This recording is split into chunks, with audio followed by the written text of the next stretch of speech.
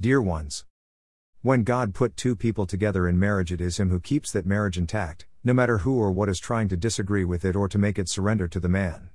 Why we say this is because we met Christians, leaders of the church, who try to control Christians under them with whom to marry or not, and, if people are already married, try to control how those couples are living their married life. Yes, they are such Christians, leaders, and it's very important to base your marriage life and theology in the Word of God to know what God says about marriage. Nobody else knows, even not church leaders, better than Jesus how to keep two married people together ever. We met Christians, leaders, who believe that it's their responsibility to tell or allow to an adult with whom to marry. It is biblical what they do? Of course not. Read 1 Corinthians chapter 1, 140. It is very clear that, even Paul taught about this subject but never imposed his understanding or perspective given by God to him, to anyone. He makes it clear that to marry according to God, it's not a sin. Notice that he says according to God, not according to Christian leaders or Christian denomination, as some believe and interpret that is written.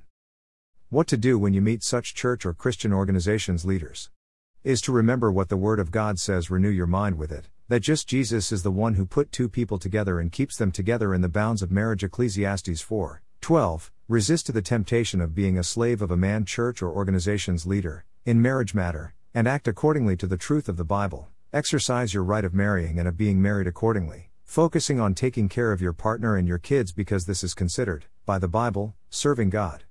It's a freedom of Christ which gave it to any child of Him. 1 Corinthians 7:33-34. Not taking care of your family members first, but serving in the church or organizations, while you are married, it's direct disobedience to God. Making yourself slave to people, in the matter of marrying, or not even church leaders, it's considered refusal to God's gift of being free, and it's direct disobedience to God.